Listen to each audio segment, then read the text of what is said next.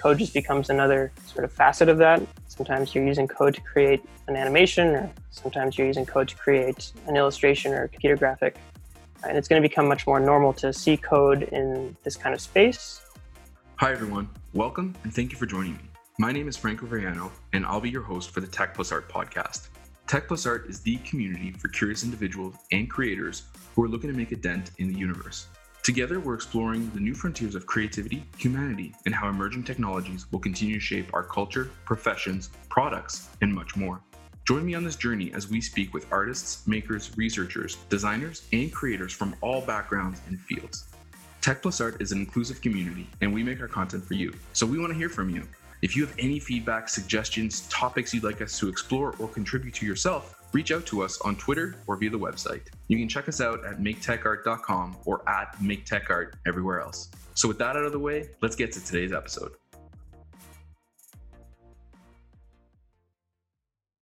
All right, so today we're chatting with the incredible Matt Delorier. When I first started exploring the overlap between creativity and technology, Matt's work quickly came across my screen. With a background in game design, Matt quickly wanted to do more. Today, he's a creative coder living in London, working on a variety of projects. So a huge shout out to Matt for taking the time to be on the show today. Hey, Matt, thanks so much for joining us today. Hey, how's it going? It's going well. I'm super excited to have you on the show to get a chance to speak with you. I'm a big fan of your work for a while. So really pumped to kind of dive right into it. Thanks for having me. So for folks who maybe just be joining us and don't know a ton about you, can you tell us a little bit about yourself, your work? What did you study? How did you get started? Sure. So I'm a creative coder, which means I use code and I write code and programs for creative applications, sometimes for print artworks or large projection mapped artworks, or sometimes just for a website, really just for anything. And I sort of started this, kind of came about naturally. I was in film school, and then eventually I went into coding, and I started in like an advertising agency. And then I sort of just transitioned into freelance creative coding. And ever since, it's kind of grown into this organic art world. So it's been a very organic process the whole time, just evolving and constantly changing my path and continuing to change my path as I go forward.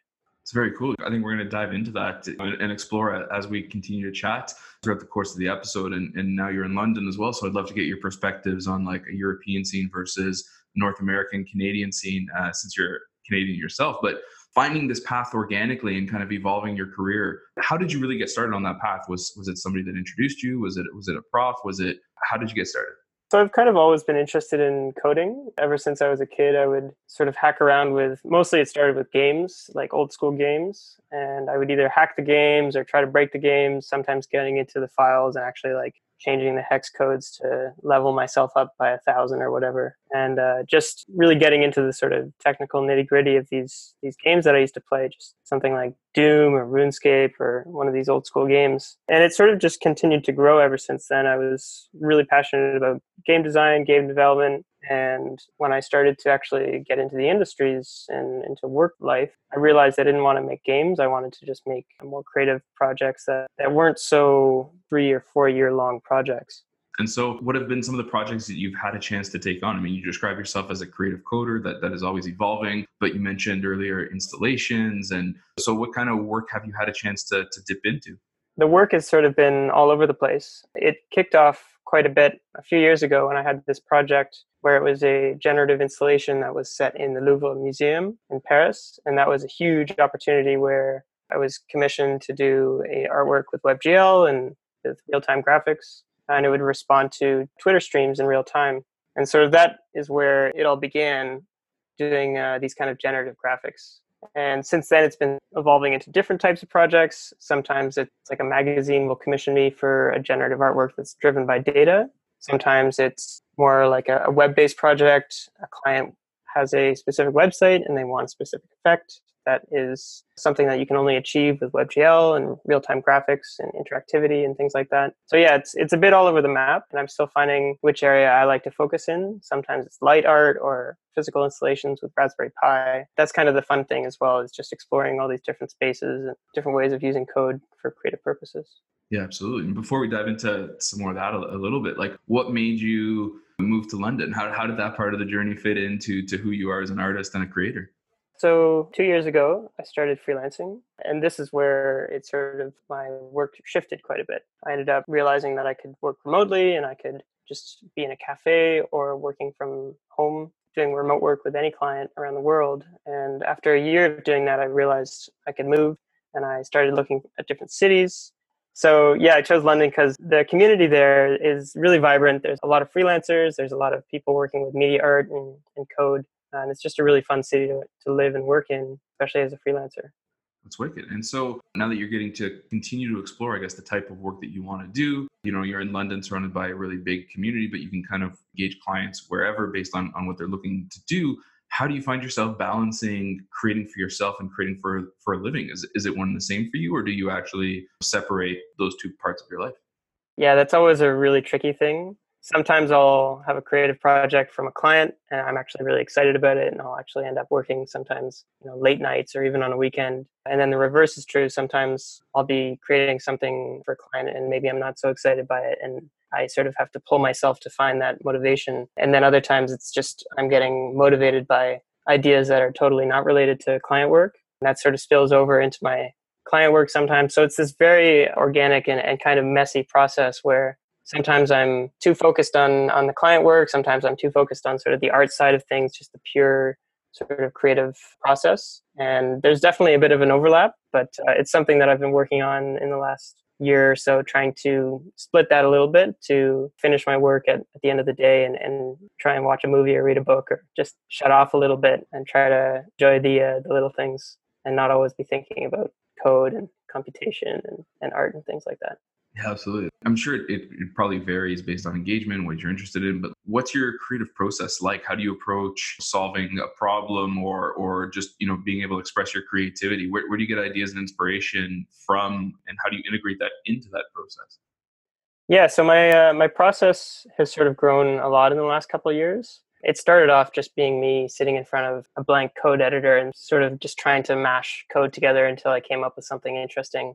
And that never really worked that well. And nowadays what I do is much more regimented. And I'll sort of start with a lot of sketching, like hundreds of post-it notes all over the table or all over the wall, and a lot of iteration, brainstorming. And before I even get into writing code, I just want to have a very good idea of what I'm trying to build and problems I'm trying to solve.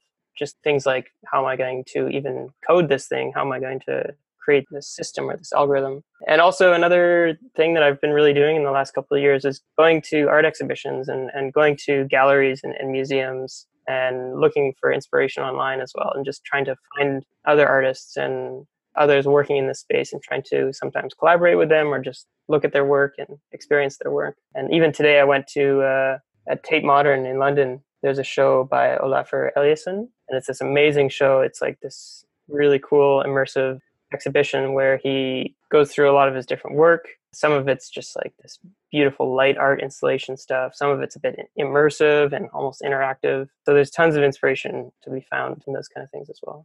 Yeah, absolutely. That's amazing. And so speaking about finding, that inspiration and I guess like working on different projects, what have been some of your most ambitious projects to date? So definitely my most ambitious project was one called Lumos, which was in Toronto in Ontario Place Park. It was for a winter light exhibition. And me and a friend of mine, we submitted a very rough proposal of this structure, this kind of light sculpture, that when you approach the light, it would be this cold blue light. And when you approached it, the light would sense your body heat and it would turn from this cold blue to a warm red hue. This sounded really simple when we pitched the idea, and they liked the idea. They liked the design. It was sort of inspired by like a warming hut from the future almost. They liked the idea and everything. And then we started thinking, okay, how are we going to build this sculpture of light? And it's interactive and has to respond to human warmth. And we realized we were a bit out of our element. So I had a friend who's a really good engineer. He came onto the project as well. So it was me and my two friends, Stephen Mongin, who's the designer, and Jean-Michel Gariepi, who's the engineer. And the three of us, we sort of put our heads together and tried to figure out how can we build this thing that at the time we didn't have the skills necessary to build it, but we spent 3 months or so really learning every detail we could about actually building these kind of hardwares and designing them from the ground up. And by the end of it, we had this beautiful light art installation using Raspberry Pi and LEDs, and it was built with this woodworking from a woodworker in Toronto, Christine DeWanker. And the whole process it started out we were way over our heads, but by the end of it, we had this beautiful sculpture. And I mean, after that kind of project, now I feel like I can tackle anything, but that was definitely one that was very ambitious. Yeah, absolutely. That's super cool. And so a little bit of your creative process that you mentioned a second ago is like, sketching and then, really identifying what the problem is and then figuring out the best way to approach building it. And again, I'm sure it varies project to project and client to client. But when you dive into that process of identifying what the problem is, figuring out what the outcome is, and then trying to figure out the best approach, what tools do you use commonly to kind of go ahead and try to have that creative output fulfilled? And do you end up having to create anything along the way to sort of make your vision a reality, whether that's software, whether that's physical? Like, how does that kind of fit into your process? Definitely, like, tools is a huge part of my process, not just using design tools like Photoshop, After Effects, or Blender for 3D things, or sometimes other tools like Maya or Cinema 4D, and then sometimes tweaking those with like a Python script or something like that. But also in the last few years, I've been really focused on making my own tools. And so that's quite often doing something like writing code with JavaScript to produce a specific software that is very specific to my workflow and the kind of art that I want to create, and then using that software to create more art. And so I go through these sort of phases where sometimes I'm really focused on just making art, and then sometimes I'm really focused on making tools. And then when I'm sort of tired of making the tool, I'll use the tool to make art. And I sort of go through this up and down phase. And it's a really nice way of working because, sometimes you're just have this creative energy and want to just make art. And then other times it's hard to find that creative energy. So you spend time just thinking about design tools and thinking about how can you optimize your own workflow so that later when you do have that energy again, you can go back to just pumping out new work. So right now I'm actually sort of more in this tool phase, and I've been exploring using custom code in Figma, which is a design tool, an online cloud-based design tool, and writing plugins in Figma that are sort of specific for generative art and generative design and things like that. Speaking about that up and down, and I know like a lot of the creative coder community tends to say that like when you are writing custom scripts or plugins or whatever, you sort of want to give the program or the code some parameters, but then you're actually hoping to discover unique things. So within that discovery phase of the sort of the unexpected randomness that is inserted, like, is that what sometimes gives you the creative energy to pursue new concepts or discover new elements that you weren't quite sure might have been there? Yeah, for sure. I mean, that's kind of the beauty of like working with code and generative algorithms is that you don't really ever know exactly what it's going to produce. There's always this kind of surprise, and there's always this collaboration where you're collaborating with the machine or the system that you're building. Maybe it's from code or some set of rules or logic, but sometimes it'll produce something that you weren't expecting, and maybe that's because of the way you wrote it, or maybe there's an error, or maybe there's a bug or a glitch. But those can all be kind of exciting and produce images and outputs that are sometimes better than what you were intending. So it's kind of this choreographed dance, like collaboration, where you're doing some things and the machine's doing some things, and together you guys are creating something that's more than just if it was you on your own trying to produce something. Absolutely. It's very cool. So you spoke a little bit about, I guess, the creative community, specifically in London. Can you elaborate on that and maybe even throw in like how you've seen the community respond in different parts of the world, maybe other cities that you've visited? What is it like having that community and individuals you can go to for inspiration or ideas or even some help? One of the coolest things about creative coding is the community, for sure. It's this really rich, vibrant community. A lot of it's on social media like Twitter and Instagram, and a lot of people are very connected through code and through creative coding, to the point where I'll go to a new city and sometimes I can meet people just by way of us having this in common. There's meetups, there's events, there's lots of conferences and places to meet these people, but there's also these sort of online channels where everyone's chatting and helping and giving each other tips and feedback. Another good example is in New York and in San Francisco, they've had these meetups called Plotter People. And this is all coming from this one hashtag on Twitter called Plotter Twitter. And so this hashtag started out people just that had pen plotters, which are these mechanical devices. And they'd be using these mechanical devices to create art with code and with computation. And they'd be sharing the images, and they'd be sharing a hashtag Plotter Twitter. Eventually, this sort of grew into its own little thing to the point that these people started meeting up in New York and in San Fran, and now they have like an annual meetup. And I'm trying to get the same thing to come to London and like trying to grow these circles in different cities because there's a lot of energy and there's a lot of community around it. It's really cool. How have you seen, I guess, the creative community in different parts of the world? Like you mentioned, New York, San Francisco, London. Is it dispersed because it is done through social media, or what are some of those hubs, maybe in other parts of the world like? Yeah, I mean, it seems focused in some of the major cities. That's where you start to see like large pockets of people that are meeting up together and actually working on things together and collaborating in person. There's enough people around the world in smaller cities as well, like not just in Europe and North America, but also South America and Asia and things like that. It's kind of all over the map and it's all over the place, which is really exciting. But yeah, definitely aside from London and New York, there's Berlin, there's lots of this kind of work. There's a lot of studios as well. In Berlin, there's a couple. There's one called Onformative that's kind of been around for a long time, doing a lot of creative coding and a lot of media art installations that are often using code and generative systems and things like that. And there's a few others in Berlin as well. And it seems like it's all over the place. And thankfully, we have social media to sort of connect us all. Yeah, absolutely. It's amazing to hear that there's such a vibrant community. But I do know that, it is still growing. There's still sometimes some people, kind of wondering, like, where do I get started? What are some of the things? So what do you feel is kind of missing in the industry at large? What do you wish existed that would help you feel more productive or fulfilled? One of the things I'd like to see more is like more tools that are sort of focused on artists and designers, but still encourage a lot of code and sort of bridge that gap. Because one of the things I've noticed the most is that people would often identify either as a coder or as a designer, and there's not a lot of blurring of those lines. And it's starting to happen a lot more in the last few years. But when I was getting into the sort of this whole space, I was sort of feeling like I was either one or the other, when really I sort of felt like I wasn't really one or the other, and I couldn't identify either as just a coder or as just a designer. It's nice to see more of those kind of tools coming out, and there are more and more tools nowadays coming out that are things like visual programming that are sort of bridging that gap and allowing designers and artists to iterate and create these kind of generative artworks without always having to write as much code or without having to dive directly into code. And then likewise in the other way, there's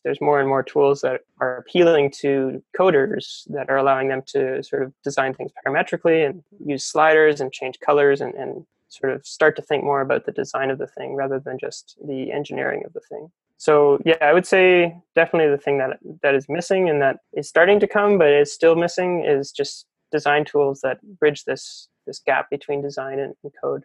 What are some of the common tools that you use? And like, I guess, how do you go about exploring, like, for your own workflow, the tools and apps that you need to build, the software that you build? Like, is it based on a particular stack that you're used to? Is it solution specific that you're trying to achieve? Or is it just like, hey, I'm going to open up Figma and see what this environment is like because I feel like it?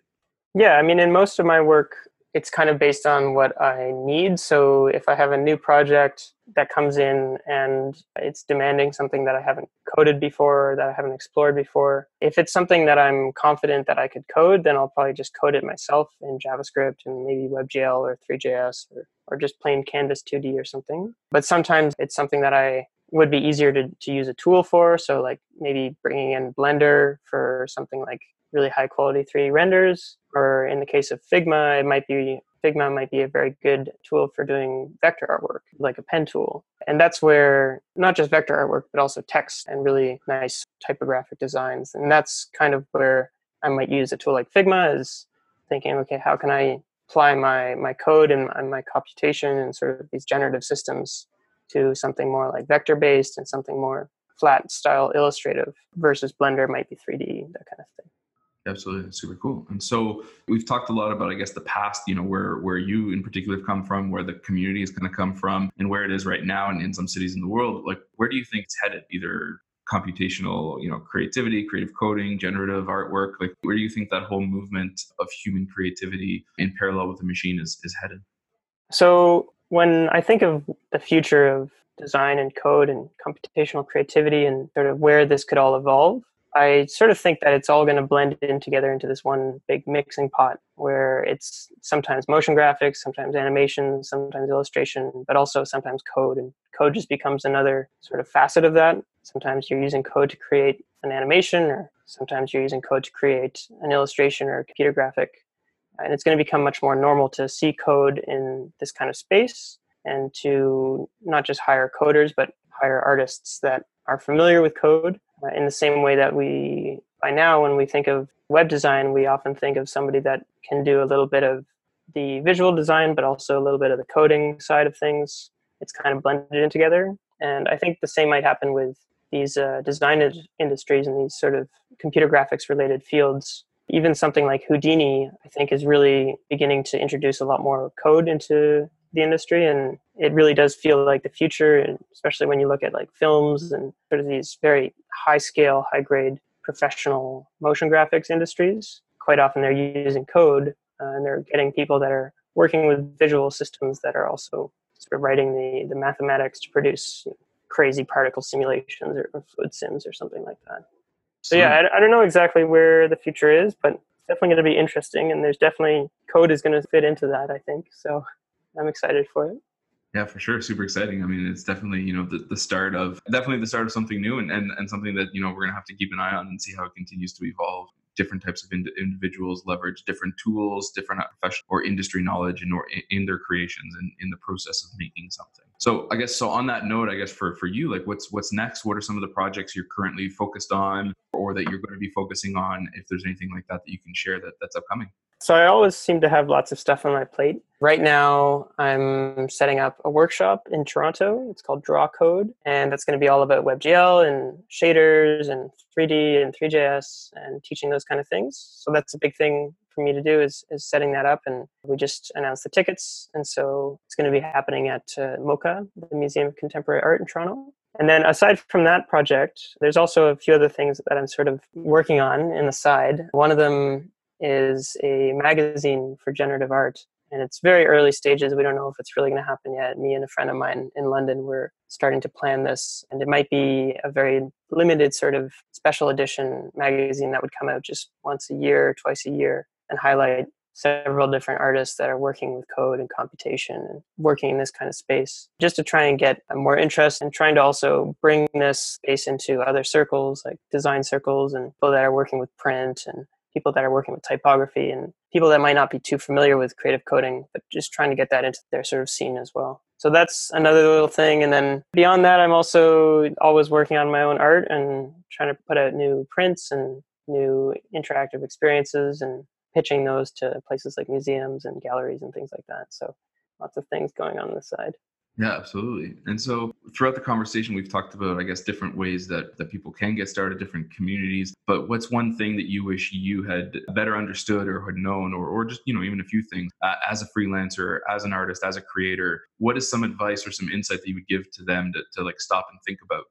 I mean, one of the things that I wish I had studied more, and one of the things I wish I knew more about when I started freelancing and when I started getting into this space, was just more about design and design thinking and really approaching problems with that mindset of, I'm not just going to code this, but I'm going to first think about it and plan out how I'm going to approach it and really approach it like a designer would. Not even just thinking about it, but also trying to come up with a sort of visual identity or a visual system or a visual sort of documentation, maybe using Photoshop or a design tool to actually come up with like a PDF proposal or a concept for the work that you're going to be creating before you actually go about coding it and starting to do the engineering side of things. It's something that I wish I had known when I was starting as a freelancer, because it would have saved me lots of time. And nowadays, when I do client work, I'm almost always sending my work through this sort of field of documentation and design thinking, so that it's not just here's the web page or here's the code. It's more, here's the brief that you've given me and here's the problem that we're trying to solve and here's my rationale and sort of the breakdown of how we're going to solve that together. And so, yeah, I guess that's a bit of a loaded answer, but it all comes down to sort of design thinking, and it's something I wish I had studied more.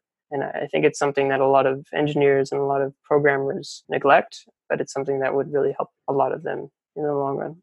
Yeah, absolutely. I'm starting to see that pop up more and more, just design thinking and the process which you kind of approach solution design and kind of working through that. So that's very interesting to hear you, I guess, focus in on that area versus you spend more time learning a specific programming language or something. It's almost like spend more time thinking about the approach and the structure and all the thinking that goes into creating the right thing. And then the tool becomes just like more of a plug and play, adapting to whatever the game plan is. Yeah, for sure. So I'd love to understand like more of your workflow when it comes to creating those tools. Like And maybe it comes back to the design thinking, but you're faced with a creative task and you have a certain vision and you start outlining like, this is what it's going to take to make this and this is how I'm going to approach it. And like, there's got to be some black boxes where you're like, I really don't know what's going to happen here, or, I'm not 100% sure on.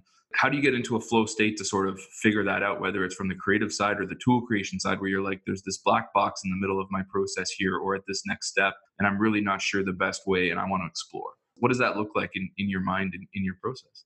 Yeah, well, the nice thing is I've done it so many times now over the last couple of years. And before I was freelancing, I was already really comfortable with this kind of get a brief and I'd have to figure it out. But when I was just starting off, there was this sort of moment of panic where it's like, okay, I have X number of days to implement this crazy effect that I have no idea how to achieve. And maybe at the time I wasn't as strong with shaders or with effects or something like that. And so I would really just end up having to practice and hope for the best. And a lot of the times I would spend all this time on this one effect, and then I'd realize I've sort of just blown my time budget and I hadn't even achieved the visuals I was trying to get. And then I would just spend the next 30 minutes or something, maybe that's all the time I had left, and I would just hack it together in a totally different way, I'm going to take a shortcut and make it the easiest thing I can think of. And in the end, that's often the one that actually looks better and produces sort of a better result. And so after just doing that a lot of times, I've now come to sort of see these black boxes as like, okay, I'm going to budget enough time so that I can do the quick way, but also try and do some of the more complex ways if I need to. But yeah, these black boxes where you don't really know how much time it's going to take you to do a certain thing, you just kind of have to have faith in your own work, and it starts to come more naturally as you practice a lot. But when you're just starting, it can be really scary. And that's also why I build all these tools for myself, is because I am able to reuse the same concepts over and over again when I have a tool that I've built specifically for my own type of artwork. Yeah, absolutely. And I guess between alternating, because earlier you were talking about like a tool building phase and then a creative phase. And so if you're able to invest more time building your own tools or better understanding the tools that you are using, then in the future, you're able to take on more ambitious challenges. And because you can rely on the fact that, hey, I've spent so much time developing this tool, or I know that this component is sort of in there, I can maybe go in and add to that little, particular individual spot. So do you find that your creative outputs are becoming more ambitious over time as well? Yeah, for sure. And the kind of interesting thing is that as I'm working on these client projects, and sort of it starts off as maybe a client will have like a request for like a print or a specific animation or something that's maybe running in HTML. But as I sort of go with these projects and continue getting more and more tools that I'm building for myself for these projects and continuing to sort of iterate and get more comfortable with these projects, the more I'm starting to sell clients on, I'm not just going to give you this animation, but I'm going to give you this whole design tool that I've been building over the last 1 year. But I'll craft the tool specifically. I'll sort of take a chunk of the tool off and sort of mold that specifically to your problem that you're trying to solve, so that at the end of it, they have an animation, they have a print, they have an HTML page, they have like all these different exports and all these formats. So it's just really interesting to see how that changes and the scope kind of grows, but it grows for the client. It seems like the client seems like they're getting more out of it. But for me, it's not larger scope than it was before, because I've already been building the same sort of process and the same set of tools over the last couple of years. And so I'm able to just keep reusing them in different ways. And it's almost like each time I do it, the project gets easier for me, but produces more output for the client. So that's kind of a nice thing about building tools for your own specific workflows. Absolutely. It's very cool. And so maybe just a little bit more on the business side of things, because you also mentioned like pitching museums and galleries and obviously clients and maintaining a portfolio as a designer, creator, artist. How do you then incorporate the tool and what you were just talking about, like a larger sort of set of value for the client? How do you incorporate that into the pitches, into the exposition of what you're able to do for certain people, or into the creative process of helping them brainstorm or understand how the tools can be leveraged to do something that's engaging and unique and amazing?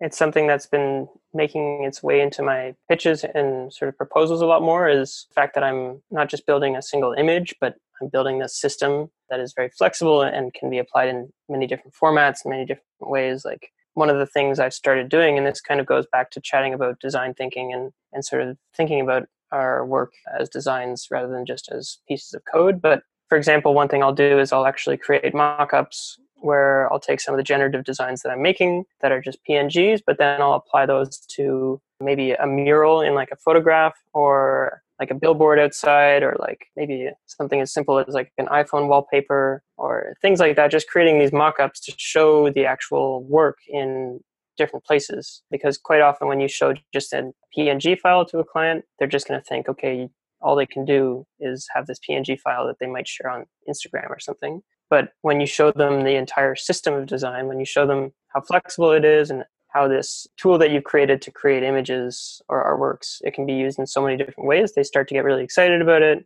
And especially they start to get really excited about seeing the sliders and seeing the parametric aspect of it, because it's almost like you've built them a little mini version of Houdini or something, or some mini little design software that is specifically for their brand or specifically for the project that they're trying to work on.